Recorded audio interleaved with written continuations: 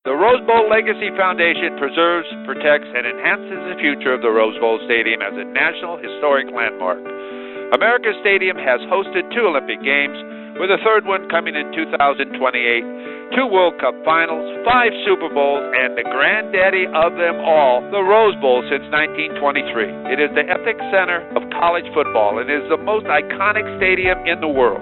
To learn more about how you can support the Rose Bowl Stadium as it turns 100 years young, visit www.inspire,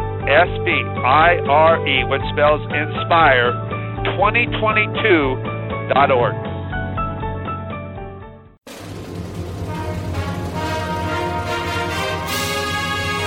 Hey, Trojan fans, it's time to get into the huddle with the Peristyle Podcast. The Peristyle Podcast is your weekly ticket to USC football and recruiting news. Don't forget, you can download the podcast 24/7 at our website, peristylepodcast.com. And now, here's the host of the Peristyle Podcast, USCFootball.com publisher, Ryan Abraham. Hello, Trojan fans. Welcome to the Peristyle Podcast on a Monday. We got to talk some USC football. Big win up in the Bay Area. The Weekender. USC gets a 41-17 victory over Justin Wilcox and the California Golden Bears. And we're going to talk all about it with the coach, Harvey Hyde. Follow him on Twitter at Coach Harvey Hyde or on Instagram at Coach Harvey Hyde. Also, go to his website, harveyhyde.com. He does lots of shows breaking down USC football. He tweets during the games. We love to talk to him each and every week, and we're going to do that again right here. If you have any questions or comments for us, podcast at uscfootball.com is where you can get a hold of us.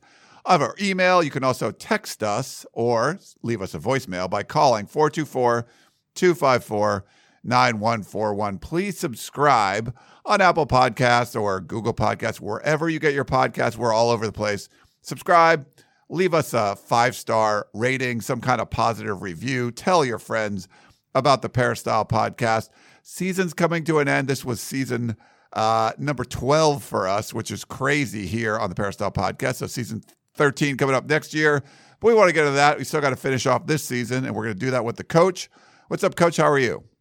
I'm doing great, Ryan. I'll tell you, as you just mentioned, another great, quick college football year, I guess I should say, but it's not done yet. There's a lot of football to be played, and one of the biggest rivalries in football history is USC-UCLA.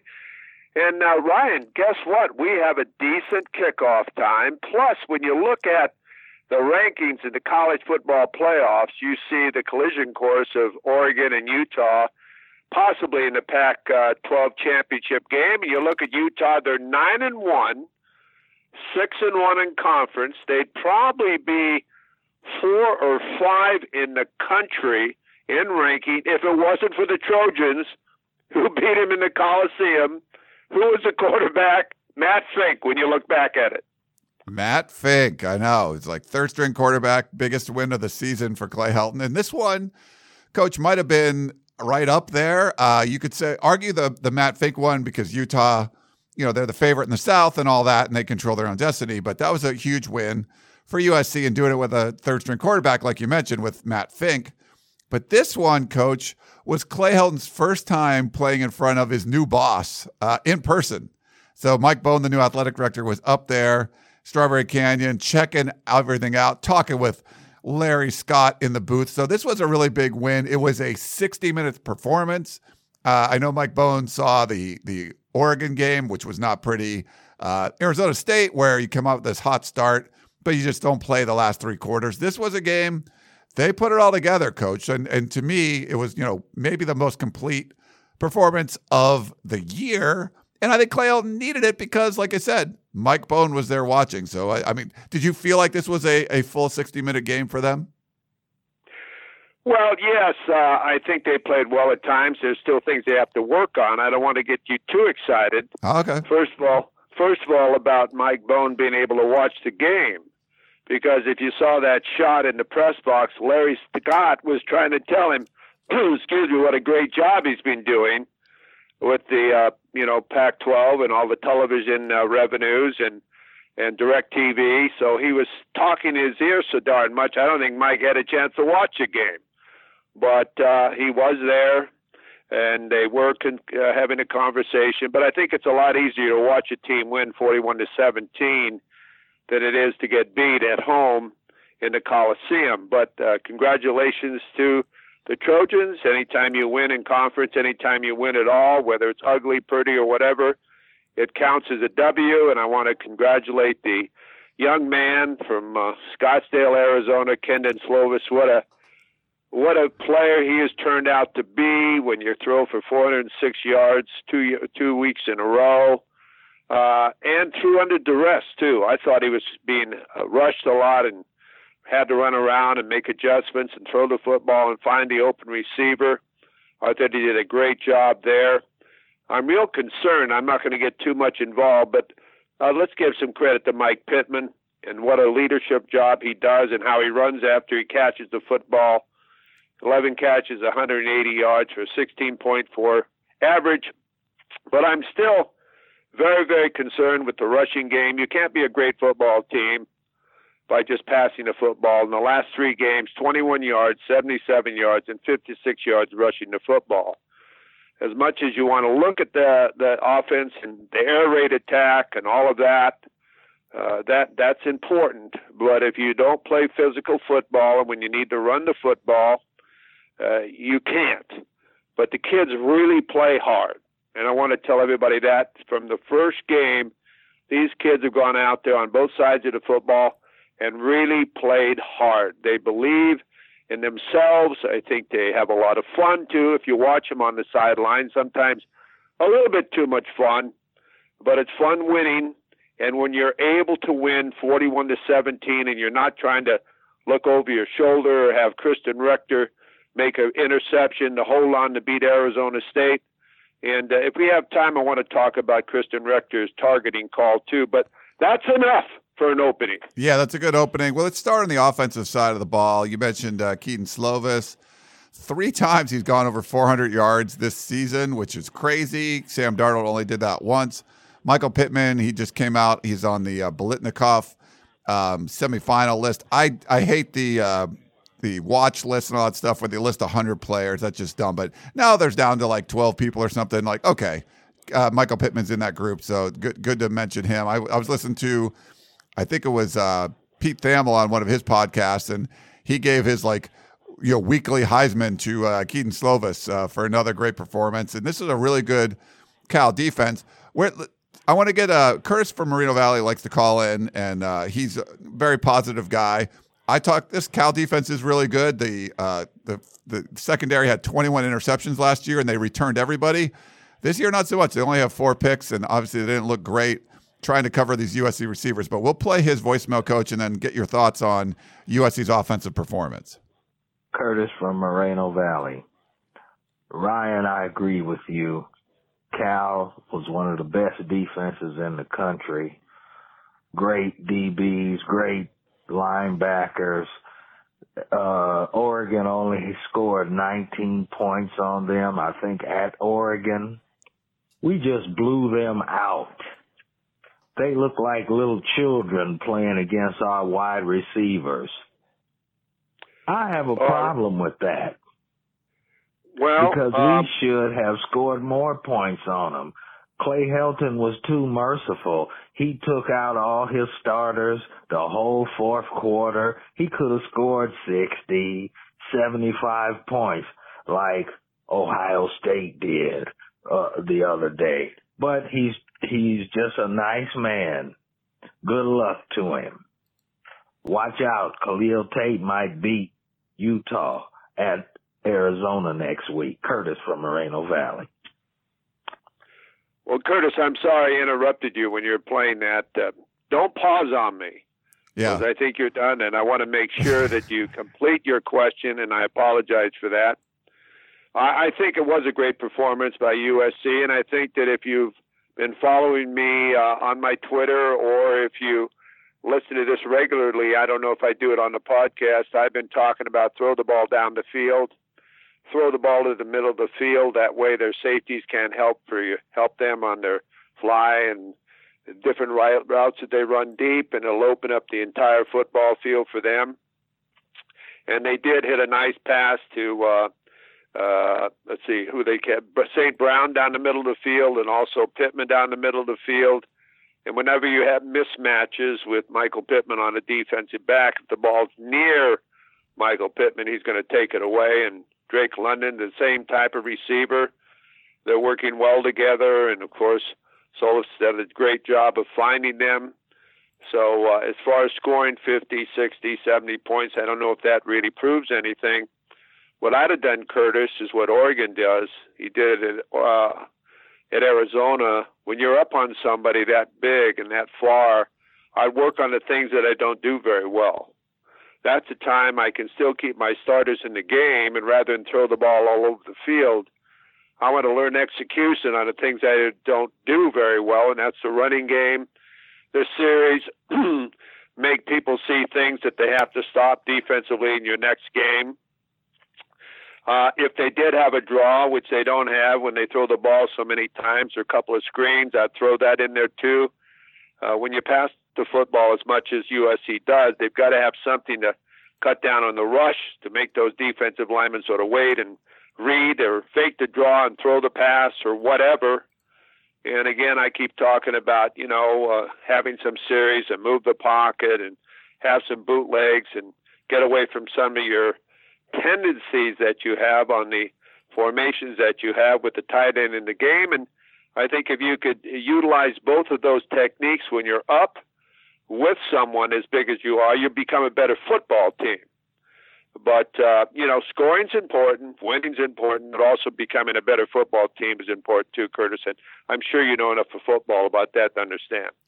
Yeah, thanks, Curtis, for the call there. And, Coach, the offensive performance, especially the passing game, just absolutely ridiculous to go against a really tough Cal defense. And I think that you mentioned the concern with the run game before. Kind of curious to get your thoughts. Donnie in Orange County texted this to us, and he says, I keep hearing how excited some people are about the possibility of getting some of the running backs back. While it's nice to have a full stable, please correct me if I'm wrong, but I don't recall a game this season where the running backs took over and dominated or made a huge impact, with the exception of Marquise Stepp and Keenan Christon, who we already have. I almost feel like we're better off with Keenan. And you mentioned that the rushing totals have not been great these past few games when all three running backs were hurt. Now Stephen Carr came back in this game. Donnie, there have been other dominant performances, though. I mean, Marquise Stepp, he has. Vavae Malepeai had 134 rushing yards against Fresno State with a touchdown. He scored 2 touchdowns against Stanford. He had 96 yards and a TD against BYU, plus he had 3 catches for 28 yards. Carr had 99 yards and 2 touchdowns against Fresno State. He also had 94 yards on 7 carries against Washington. So I think all of these running backs have contributed. And I think Keaton Christon's doing some really nice things, but I would much rather have him paired with somebody else and sharing, some of that load. I don't know. What do you think, Coach? Well, I think that the running backs over the last couple of weeks have become receivers. And they're used a lot in their passing routes. And obviously you can see that. And I don't think you can just do that. I think you have to be able to go north and south when you have to go north and south. And I think you have to show some toughness when you need to have toughness. And now I hate to say this after a nice win like that, but if you're going to go anywhere in college football, you got to be able to run the football. You can't be soft. You can't depend on the pass all the time. You've got to be able to run the football, and that, of course, makes your defense a better defense, too, as far as when you practice against you and also when you keep them off the field, when you don't score so fast. But I think that you need to work on that. I don't think they really have the running game in their arsenal. I don't think it's a priority whatsoever, and they don't have any running series or move the pocket or jet sweep or bootleg keep or anything where you just can't key on the one running back, and all of a sudden when you key on the one running back, it's all over with. If you watch the athletic quarterbacks in the NFL today, they're causing havoc as far as the way they run around, and they become the second running back, and what these other great teams are doing as far as the athletic quarterback. But you can take a kid like Slovis and continue his growth by building a running game around him that can be really awesome. And they have decided, or they have chosen not to do that. And of course, that's their thinking. And I have to commend them. They did throw the ball well, but you just don't win championships without running the football. I'm sorry. Yeah, that's I think the running game was doing all right before everybody got hurt, and then they sort of went to they're throwing the football a lot more than they were before. It was a closer to 50-50 split with run pass, and now it's just not been that way. And you saw a couple, huge performances by Keaton Slovis, so they're at least taking advantage of the talent that they have. On the defensive side of the football, Coach, different start to the game where Clay Helton said he wanted to kind of set the tone with his defense and his kickoff coverage. His kickoff team, Cal goes down the field and scores on the opening touchdown. Scores a touchdown on the opening drive.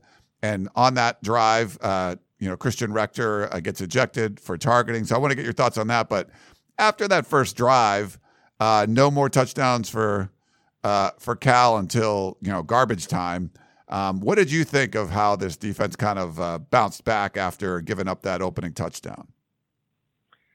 Well, I think they bounced back. First of all, I don't know if Cal was trying to throw the game or not, but USC kicked off a lot of times, and when you're down by 20 points or whatever, you don't fair catch it, on the 5 and 10 yard line. That was weird because USC's given up a lot of big plays. I think that's a good strategy normally, but USC gives up a lot of big plays in the kickoff return. I'm not sure why Cal was doing that. It doesn't make any type of sense why you wouldn't challenge their kickoff coverage. And they just gave it up. 25-yard line every single play. And I'm saying, hey, what am I telling my team when we're fair catching it, where maybe I'll be able to break one of these and we'll get back in the game and the momentum of the game would change and we'd have a chance. It's more or less throwing the towel in. That would look like to me. I don't know. They have a rule back there, but there's a time you use that rule and a time when you're trying to win. I think the defense got a break when the starting quarterback got knocked out. I saw the air sort of come out of the balloon. And then, of course, when, as you just mentioned a minute ago, Kristen Rector made that hit on Brown, that knocked out their number one running back. So they lost their number one running back and their quarterback. All what I thought were legal hits. A lot of people, of course, the quarterback was one with Jackson, did a real sack job on him on the outside. I think it was a key play. And then, of course, Kristen Rector. Now, I want to talk about targeting for a moment, and a lot of you will disagree with me. Now, I want you to know that safety is the number one thing that you want on a football field. I know there's such things as the crackback block. I agree with that. I don't believe in chop blocking. I don't believe in the clipping, blocking below the waist from the outside. I don't believe in any of those type of late hits in any way. But when you have a opportunity and you don't know how to control your body, such as Kristen Rector was called for, that was an unavoidable situation. First of all, the offensive line of Cal never blocked him. They missed the block. Their blocking assignments were messed up.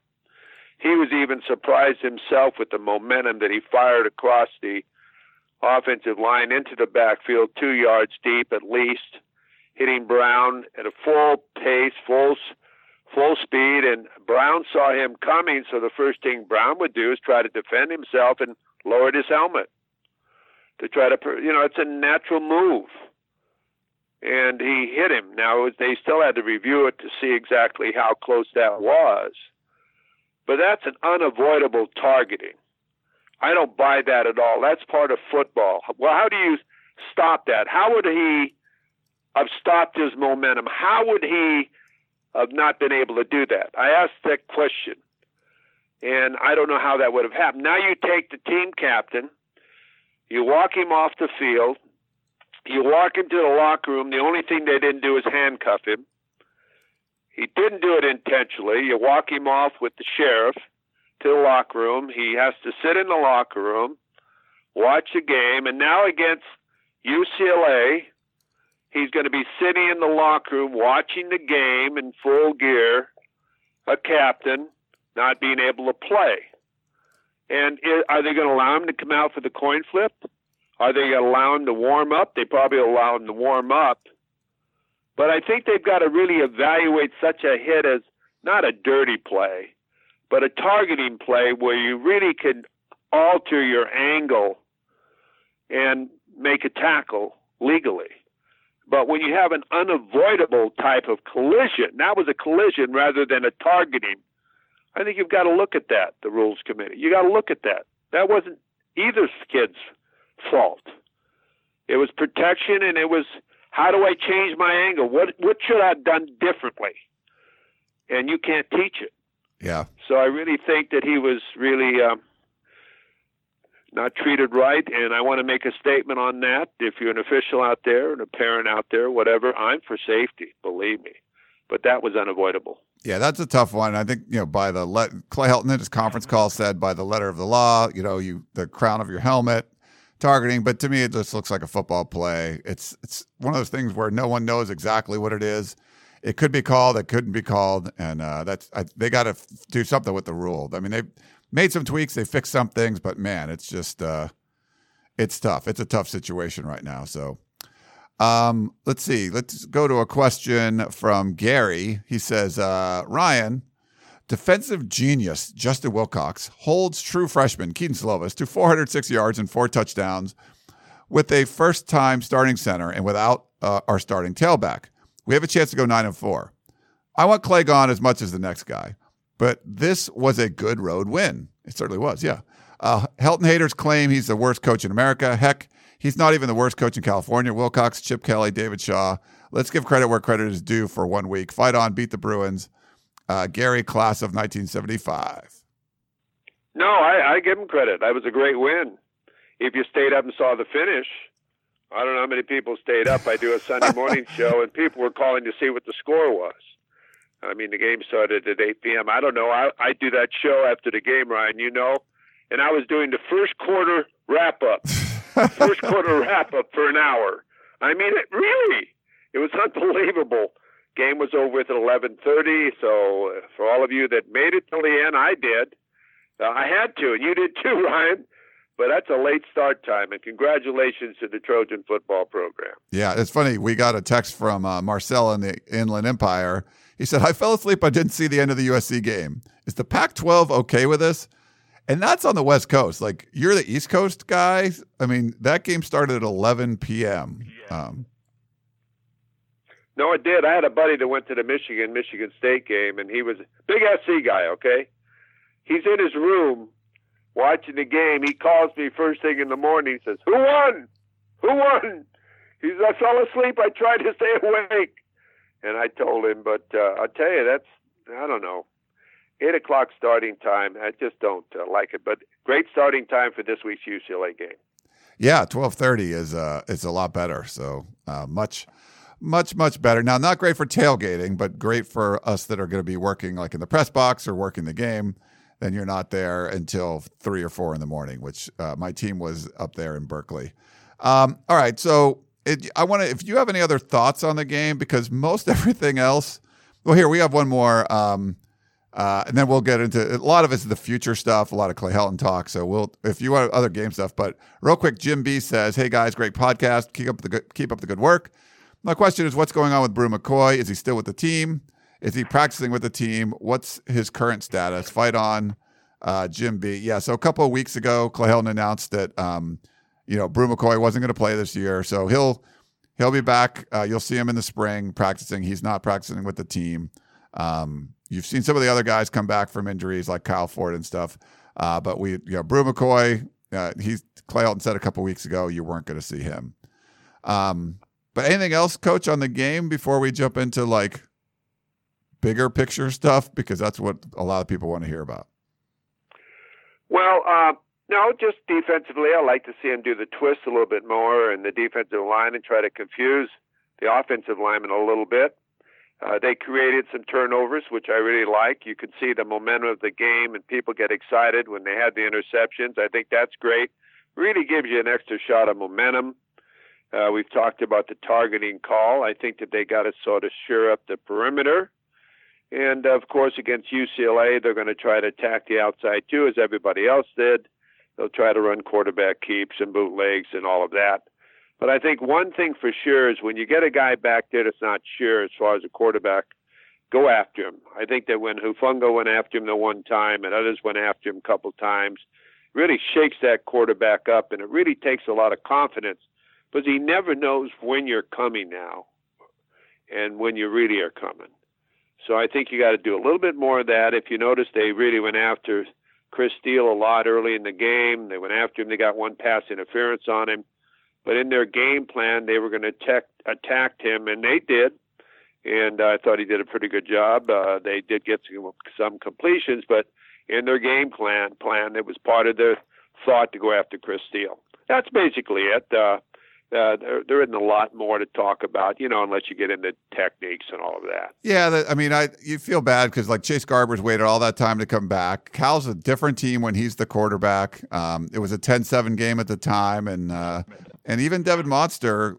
It was unfortunate for Devin Monster because he played really well the week before, but then was disappointed on Wednesday when he found out he wasn't going to be the starter, and he just didn't look the same. He looked like a bad Devin Monster. Last week he looked like good Devin Monster. So that's sort of all. I think that worked in USC's favor a little bit. But USC took great advantage of it. Not having Christopher Brown Jr. out there, certainly not having Chase Garbers. The Cal offense just looked anemic at that point, and USC completely stomped on them and took advantage. We've seen this team not do that at times. So give them credit because they did. USC kept scoring. They scored in every quarter. I thought it was more of a complete overall win. All right. And I have to mention special teams, too. Oh, sorry. McGrath, okay. Sure. No, that's all right. Just to complete it. McGrath, 4 for 4, 2 field goals. Congratulations. And Dan Griffin, 3 punts for 50-yard average. Like to see that average get up there where it should be, but we've seen his leg when he demonstrates the power of it, and how it changes field position and everything. So let's sort of touch on it all. All right. Well, let's get into some more questions about the future of the program. Some people get nervous when USC gets a big win like this because something they want to happen might not happen. I'll play this voicemail for you and get your thoughts. Hello, Ryan and Coach Hyde. This is Guy from Lake Balboa again, just as scared as I was last week when I called in the Dan Weber version of the podcast. I think that USC, it tends to come up with these cosmetic victories towards the end of the season that are just palliatives for people who, for some bizarre reason, want to retain Coach Helton. We've seen what his weakness in practice is, his weak climate that he has on the team, his weak culture results in. It's time to act now, strike while the poker's hot, fire Clay Helton despite what happens for the rest of the year, and hire, hopefully, Urban Meyer, but if not, the next best candidate, because we're 65th or 70th in recruiting. That's unacceptable and bodes very ill for the future. We need to turn those recruits around with somebody like Urban Meyer. Thank you. Fight on. Well, thank you, and I think that's the talk around town. Probably all your questions regard that, and it's very interesting because, first of all, it's a difficult thing to talk about, replacing a coach at 7-4 and possibly that can be 8-4. And then it's also disturbing when I hear they talk about coaches who might replace him, one that he beat in the Rose Bowl game. So I say, wait a minute, how is that going to set when people say this coach gets the job? And with Sam Darnold, Clay Helton beat him in the Rose Bowl game in one of the most exciting victories. So I start to say, you better get your ducks lined up, the university, no matter what your plans are. And it's not just fire Clay Helton. It's evaluate your football program on where you are and where you want it to be. And when you look at a success of a program, you don't just look at the win and loss record. You look at the recruiting, you look at the staff, you look at the progress of the players, You look at the image of the program. You look at your attendance as far as at the games, the donations, the interest in your football program, all of the above. You look at everything, and then you go to the thing that's the future of your football program, and you mentioned it. That's recruiting. I don't care who your coach is. If you don't have football players, you're not going to win football games. And you've got to have that. And when you look at, it's more or less embarrassing as far as when you see where they're ranked in the Pac-12. I believe it's 11th, Ryan, and 77th or something in the country. As you said, that's not acceptable for USC. And what does the future tell you? What is the thoughts or the image of USC football by the local athletes and the national athletes and the media? They're not even ranked anywhere in the top 25. In San Diego State down the freeway is. So think about that. So I think you have to look at everything and say, where are we headed? What are we going to do? What's our future? Yeah. Clay Helton, if he wasn't the type of person he was, good man, liked so much, he'd have probably been gone last year. Okay? Because of what the program and the success of the program and what it demonstrated then. But because of who he is and how much people like him, he's been able to hold on, and they wanted to give him another chance. And he's got that chance, and also at the same time, the best athletic director, Swan, gave him an extension. So he knows what he buys in for, and you don't feel sorry for coaches because they know what they have to produce and what they have to do. Clay has had 10 great years at USC. He even says it himself. It's a dream. He's living a dream. And you've got to look at everything on the whole picture. And this is not my responsibility to teach people like the college president or the trustees or the athletic director. They know inside what the feeling is and what they want and what they expect. Now, if they want a football program that's dominant, then you've got to get someone who's done it before on the regular basis, not somebody who's still trying to do it. So my feeling, if there is going to be a replacement, and I'm not advocating that, I'm just saying if there is, you better do it right or don't do it. Yeah. Agree with you there, Coach. And, for Clay Helton, 5-7 last year was unacceptable. And I think for 2019, you had to go all out. And losing 4 or potentially 5 games is not the way. That's not going all out. So to me, it just wasn't enough. It's nice. It's a nice season. It's better than, after a 3-3 start, it's a lot better than it was before. But, at that point, you were 8-10 in your last 18 games, or I think it was 8-11 in your last 18 games. That's not good enough. So having a nice comeback against the bottom dwellers of the Pac-12 is not something to me that would be enough to save Clay Helton's job. But this was a really good win against that's a legit defense, and the offense put up a lot of points. This one is from, let's see. It says, even if USC wins out, the last couple of teams on our schedule are not great. Do you think Mike Bohn will see USC beating those teams as progress, or will he see what we fans see and see that we are a talented team that does good against struggling teams but can't get it done against teams that matter? This is my fear, is that he will see us winning out as a sign of great things to come, and there is a lot of work to do, and Clay Helton just can't get it done. Thanks for listening. Fight on, I guess. And didn't leave a name on that one. Sorry about that.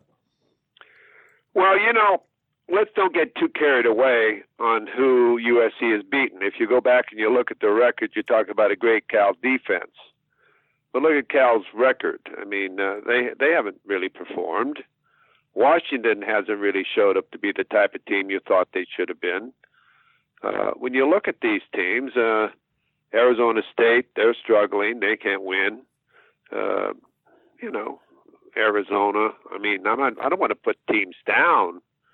But when I start to think about it, UCLA and these teams, they won 3 in a row, but who'd they beat? Yeah, they beat a team that USC couldn't beat. Still, they didn't play Washington State, but they beat Washington State. But what has Washington State done? I mean, yeah, they beat a Stanford, but how good is Stanford? They might not make a bowl game for the first time in 11 years. So where is the strength of the conference? I think the coach of the year this year should be Jonathan Smith at Oregon State. I hope he wins one more game so he can go to a bowl game. He's done a great job of coaching. Oregon, dominant. Utah, dominant. I think these two teams are the class of the conference, but everybody else is sort of mixed in there.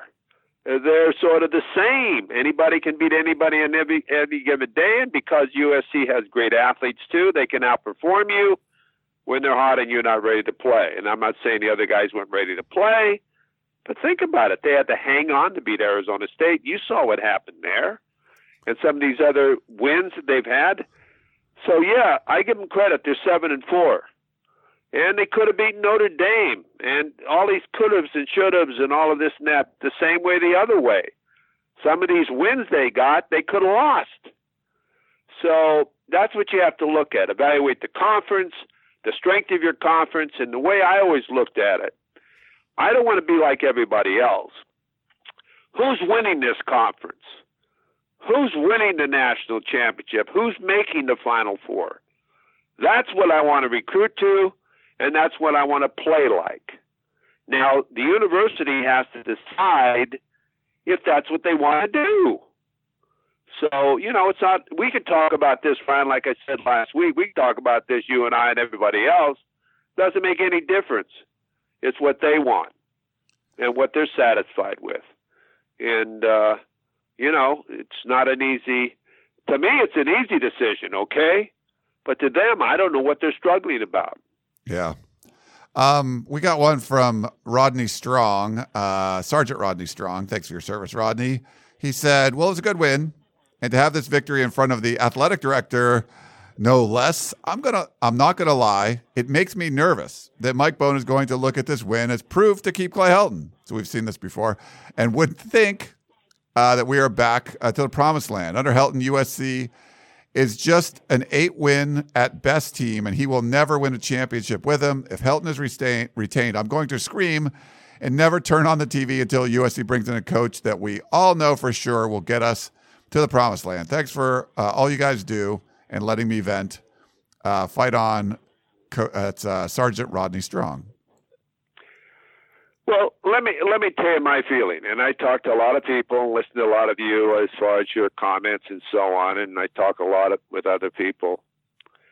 I think this decision by the university is a huge decision. The only other person they could hire if they don't hire Urban Meyer is Ed Orgeron, and he's not coming, okay?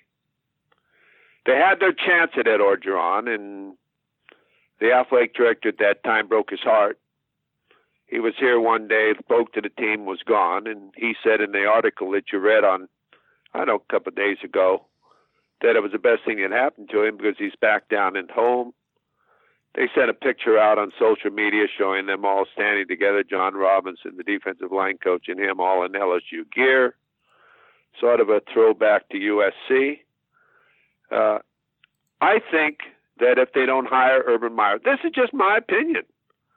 All of us have opinions. I think it'd be the second worst decision they make since they didn't hire Ed Orgeron. Now, with that, I'm going to say all of you that are asking me these questions and making the statements you're making, if that's true, again, that's going to be a negative or have a negative impact on USC football. And no matter who they hire, what impression does that make to high school coaches and players that they had a chance to get Urban Meyer and they didn't? Now what did they say? Well, why wouldn't they have got him? I would have played for him. Who's this other guy? So you've got to look at all of this. It impacts this whole university, Southern California, the whole thing. He's the only coach, if he doesn't take it, Ed Orgeron won't take it, that can come into Southern California and be a star. You got to be a star now. In Southern California, you've got a lot of programs. And the way they're evaluated is by the papers evaluate what people want to hear and who they want to read about. Number one, Lakers. Number two, the Dodgers. Number three, it's USC. It's USC over the Rams, the Clippers, the the Chargers, UCLA, the hockey teams. It's USC. And you got to have a LeBron James. And you got to have a Kawhi Stewart. And you got to have those type of people that the Dodgers have and so on to play big-time football, be big-time. Now, if USC wants to be big-time in their big-time renovated Coliseum, then dot the I and make yourself one of those. Get a superstar that's on the front page that people want to go and listen to him speak and renew their season tickets and fill the Coliseum. All I can do is lecture. I didn't even get paid for this. But the point of it is, it's common sense to me, Ryan. It's just common sense. Yeah. We have another voicemail. This one has a poem in it, Coach. I don't know if we've had a poem for a while on the podcast. I'll play it. Hey, Ryan and company. This is Anonymous. The person you once knew as Don from Chicago. My takeaway from the Cal game, how talented we are and what a waste this season has been. So I wrote a poem to summarize my thoughts. Here goes. There once was a coach named Clay who insisted that he wanted to stay. His teams played scrappy, but mostly crappy. And now it's time for Clay to go away. What do you think, guys? I yield the balance of my time. Anonymous. Well, it sort of rhymed. Yeah. But I don't know, on all the words and so on that's there. But what he's basically telling us is what we just talked about in a way, that what the feeling is in the community as the USC Trojans alumnus. Yeah. And they shouldn't send him to us. They should send him to the university or to somebody that cares in the ticket office or to Mike Bohn, too, just to let him know. I think I don't know if they know, but they should know what the feeling is.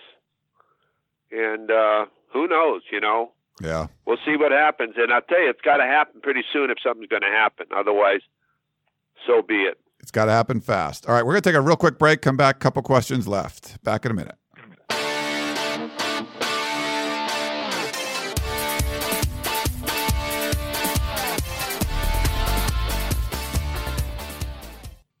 The national sales event is on at your Toyota dealer, making now the perfect time to get a great deal on a dependable new car. Like a legendary Camry, built for performance and available with all-wheel drive, you can count on your new Camry to get anywhere you need to go. And with available features like heated seats and a multimedia touchscreen, you can stay connected in comfort and style. Or check out an affordable and reliable Corolla with a trim for every lifestyle, from the hip and agile sedan to the sporty hatchback. There's a dependable Corolla built just for you. Plus, both Camrys and Corollas are available in hybrid models, so no matter your style, you can drive efficiently and affordably. And right now, your local Toyota dealer has more vehicles in stock and is making delivery on new vehicles almost every day. So visit your local Toyota dealer. And check out amazing national sales event deals on Camrys, Corollas, and more when you visit buyatoyota.com. Offers end April 1st. Toyota, let's go places.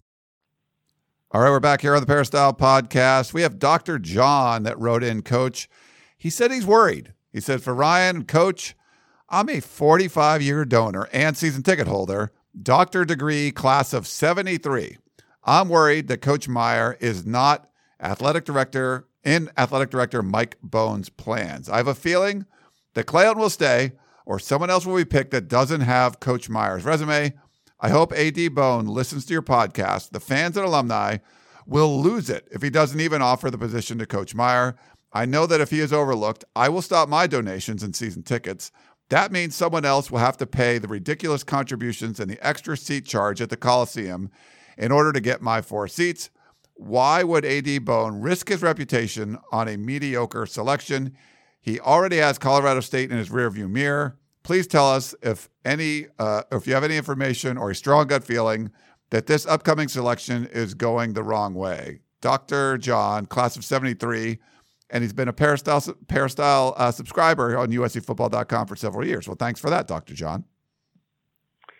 Well, Well, Dr. John, you just go along with the sentiment of everybody else that's been emailing us. I mean, we comment on them because you want our opinion, and we do that.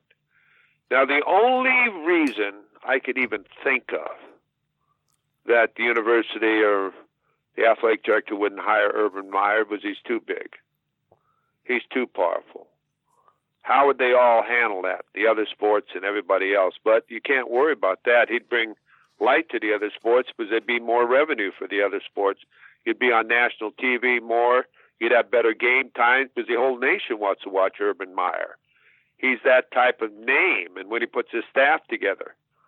Or maybe he might be a little bit too demanding when he comes in and has an interview, if they do have an interview, because everybody would know where they interviewed. I've always said where I'd interview Urban Meyer, I'd pick him up at an airport in my Learjet, and we'd fly around and around and around L.A., and I'd show him all of L.A. and the beautiful areas of L.A., and then I'd say, here's a contract.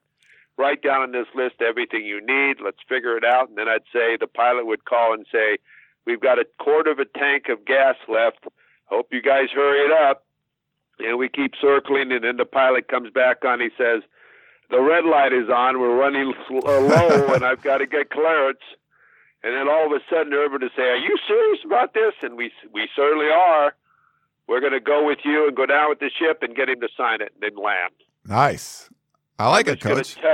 I'm just going to tell you that because the impact of it on the entire university financially, nationally, the impact of it will be tremendous. It'll be a bigger impact, and don't tell the college president this, but bigger than her being named, bigger than the AD being named. It'd be picked up everywhere. Yeah. Okay? Picked up everywhere. Now, when you get picked up everywhere, you might have done something. You'll hear some negative stuff. But that's all right. Everybody's got negative stuff, okay? Just blow it off. Everybody, gets a speeding ticket. Everybody shouldn't be going over the speed limit. How many times do you people out there have gone over or not the speeding limit? Okay, admit it. Okay, so to win, you sometimes have got to be in the left-hand lane all the time. So I just feel this way. I'm strongly feeling this way, and I'd give him complete control of every single position that falls under football. Every single one, all the way down. Let him be his people. When I went to UNLV, I let everybody go. Everybody. Secretaries and everything. And then I made them reapply. And the reason they reapplied, I wanted them working for me. I didn't want them working for the past coach, and I held him over. If I hired them back, it's because I'm your boss now. You'll do it my way. I don't want you to hear you tell me we can't do that or we didn't do it that way before. So you've got to give him this type of control in order for him to accept this type of job. Yeah. No, I agree with you, Coach. And I think for the people that are worried, there's a couple things that, there's roadblocks, certainly. On the USC side, is very important, but it's also important on the Urban Meyer side. The USC side is what USC can control. The USC side is what USC screwed up for years. And that's why you bring in a guy like Mike Bohn, and he would want to go after someone like Urban Meyer because it's the white whale. It's the number one no-brainer. You want to fix everything. He's your guy. You have to do whatever you can to make it happen. And there's roadblocks. And it could be if the president of the university isn't really on board. Maybe some of the members of the 60-person board of trustees isn't on board. But you have to get, as Mike Bohn, you have to kind of rally that support and convince everybody this is what we have to do. Then when you say, okay, that's the person you want, then you have to say, and we're going to do everything possible to get him. Not some half-assed effort to we'll see if he wants it or blah, blah, blah. No, if you want to get Urban Meyer, you have to be fully committed, 100%. We all are going to do, now we're all on the same page. We're all going to do everything in our power to bring Urban Meyer in. Like Coach Het said, fly him on the jet and say, whatever you got to do, you do that. And then USC has to put that in front of Urban Meyer and make him say no. And he very well may say no. And if USC puts in their best effort, that's all you can do. Then if you have to go out and get somebody else, you get Matt Campbell or Matt Rule or James Franklin or PJ Fleck or whoever you go after next, you've said that we tried to get Urban Meyer. We put in the most, aggressive package we've ever put together as a university for a football coach. We've never done that before. And, he decided because of health reasons, he's not going to go back into coaching. Whatever it is, to me, Coach, you have to just make him say no. But on what USC has to do and what all USC fans, the only thing you can be concerned about is USC puts an A effort into doing it, and you try to lure him away. Don't let him say no. But he might say no still. And if you tried your best and put it all on the table, then that's all you can do. And Ryan, you're right. You've got to want someone to feel wanted, okay? If someone feels wanted, that is good. You don't want someone to feel they got hired because they had no other choice, they couldn't go any other way. You want a whole trustee thing unanimously. This administration unanimously put the stamp of approval on this. Then all of a sudden the alumni will put the anonymous, or, the anonymous, this is the guy. Tickets will go up. I'm telling you right now, you don't hire him, your ticket sales are going down. Yeah. And if you hire him, they're going to go up. So make that decision. Yeah, agree with you 100% there, Coach. We got one last question, and then we'll end the show. This one is from wrong one there. This one is from Steve, USC class of 1986. He says, God may be a Trojan, but karma is his girlfriend. He says, hey, Ryan and Coach Harvey, seeing Coach Orgeron, John Robinson, and Kenichi Udeze on the sideline for LSU and thinking about how they, along with Kiffin and Sark, were terminated from USC, I'm reminded of Martin Luther King Jr.'s quote, and it says, quote, the arc of the moral universe is long, but it bends towards justice. It would explain the current state of affairs of the football program. Thanks, gentlemen. Keep up the good work. Steve, class of 86 from Pasadena. Well, let me tell you, it always starts at the top, and the president didn't know what he was doing. Nice guy. The past two ADs really didn't know what they were doing. Nice guys. But they were looking not for the best interest of someone who could maybe overshadow them, and maybe somebody that could bring something to the university that was bigger than they did, not that they didn't bring big things. And you can't be intimidated by that. You have to welcome people to the huddle to make you a better team, to make you have more pride, to make you want to do things for the university and all the different things that go along with this great university. So we're sitting and waiting. It's like having a baby. When are you going to have it? Are you going to induce labor or what? And I think this is what we're all waiting for. Yeah, completely waiting. That's what it is, Coach, and just waiting for that. And the leadership has been a real issue. And we love to see a guy like Coach O having so much success. He's just a great dude, and I didn't like what USC did at the time. But very happy for him. Everything kind of happens for a reason. You believe in all that karma stuff, and it's working out great for Coach Ed Orgeron right now. So, and it wasn't working out all that great for USC, but I think now that you're making some better decisions, hiring an actual athletic director, things should start to fall into place. You hire a head coach that was desired, that other universities at your level, other football programs that are at your level of USC, hire someone that those programs would hire, better things are going to happen. When you hire people that no one else was going to hire, and that's what USC's typically been doing, you're most likely you're going to run into problems, and that's what's been happening. Ryan, I'll tell you what we've tried to do an honest, give our opinion of the state of the program, and we have not personally endorsed any type of firing or anything else. All we've done is answer your questions and give you our opinion. So I want you to know that, because this is a difficult thing to talk about at times. But again, we feel as though we should tell you our thoughts. Yeah. So, Ryan, I'll tell you what, leave this one up for a while, will you, this podcast? So They stay up forever, tell Coach. their friends. tell them to pass the word around so that when they're asked, well, what do you think's happening? Tell them, go to USCfootball.com and listen to that podcast. Yeah. I think we answered it all. We did, Coach. All right. Well, great stuff. And we keep up the podcast for perpetuity. They're always up there. But thanks so much, Coach, for coming on, and looking forward to maybe seeing you this weekend when USC takes on UCLA. Thank you, bud. Good luck and have a great day. And for all of you out there, buckle up. All right. Buckle up, everybody. That's Coach Harvey Hyde. I'm Ryan Abraham. Thanks so much for tuning in to the Peristyle Podcast, and we will talk to you next time. You've been listening to the Peristyle Podcast, presented by USCFootball.com. Be sure to tune in next week for the latest news on Trojan football and recruiting. And don't forget, you can automatically download the podcast directly to your smartphone or tablet for free. Just click the iTunes link on PeristylePodcast.com or search for Peristyle Podcast at the iTunes Music Store.